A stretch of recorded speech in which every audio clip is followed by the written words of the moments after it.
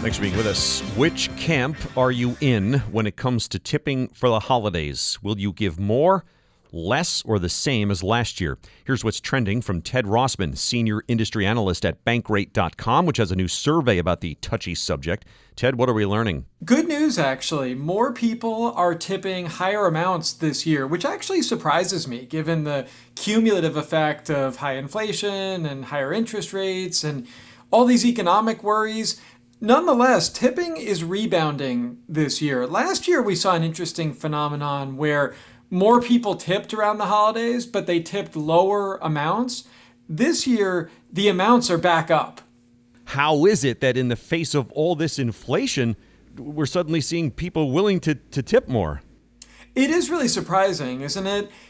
I think some of it may just be that everything costs more. So if you're thinking about tipping as kind of a basis off of the price, well, maybe that's gone up for that reason. I think there could be a good bit of empathy here as well, though, that maybe you acknowledge that your housekeeper or your kid's teacher or daycare provider or the mail carrier, all these people are experiencing higher prices in their lives. So maybe people are more likely to kick in. We're speaking with Ted Rossman, senior industry analyst at Bankrate.com. They've got a new survey about tipping trends for the holiday season.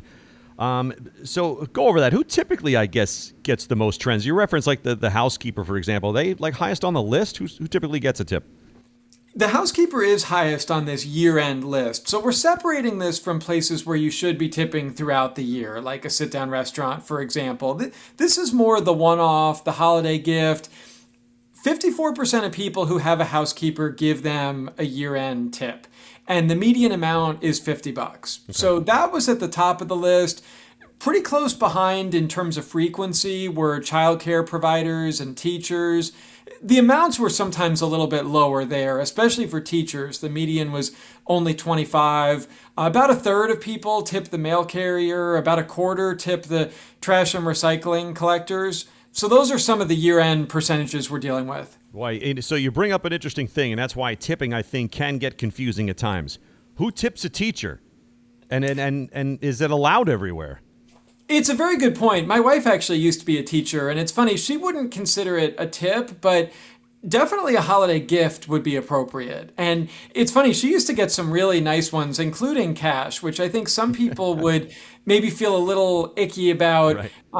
It was interesting. One year, the principal actually sent out a note that, teachers prefer handmade, homemade items. And she was like, no, we don't. We want the cash. But yeah, I think sometimes there is maybe a question of impropriety. I mean, hopefully not. But different organizations have different policies. Like the Postal Service technically discourages cash. Yeah. They are okay with gift cards. It's not supposed to exceed $20.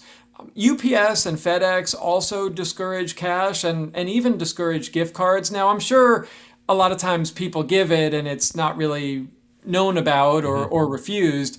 Technically, sometimes they say, leave a basket of snacks or drinks or give them a gift instead of cash or something cash-like. At the end of the day, though, I think the providers do appreciate cash, even if it's with a little bit of a wink and a nod. Thanks, Ted. Ted Rossman, senior industry analyst at Bankrate.com.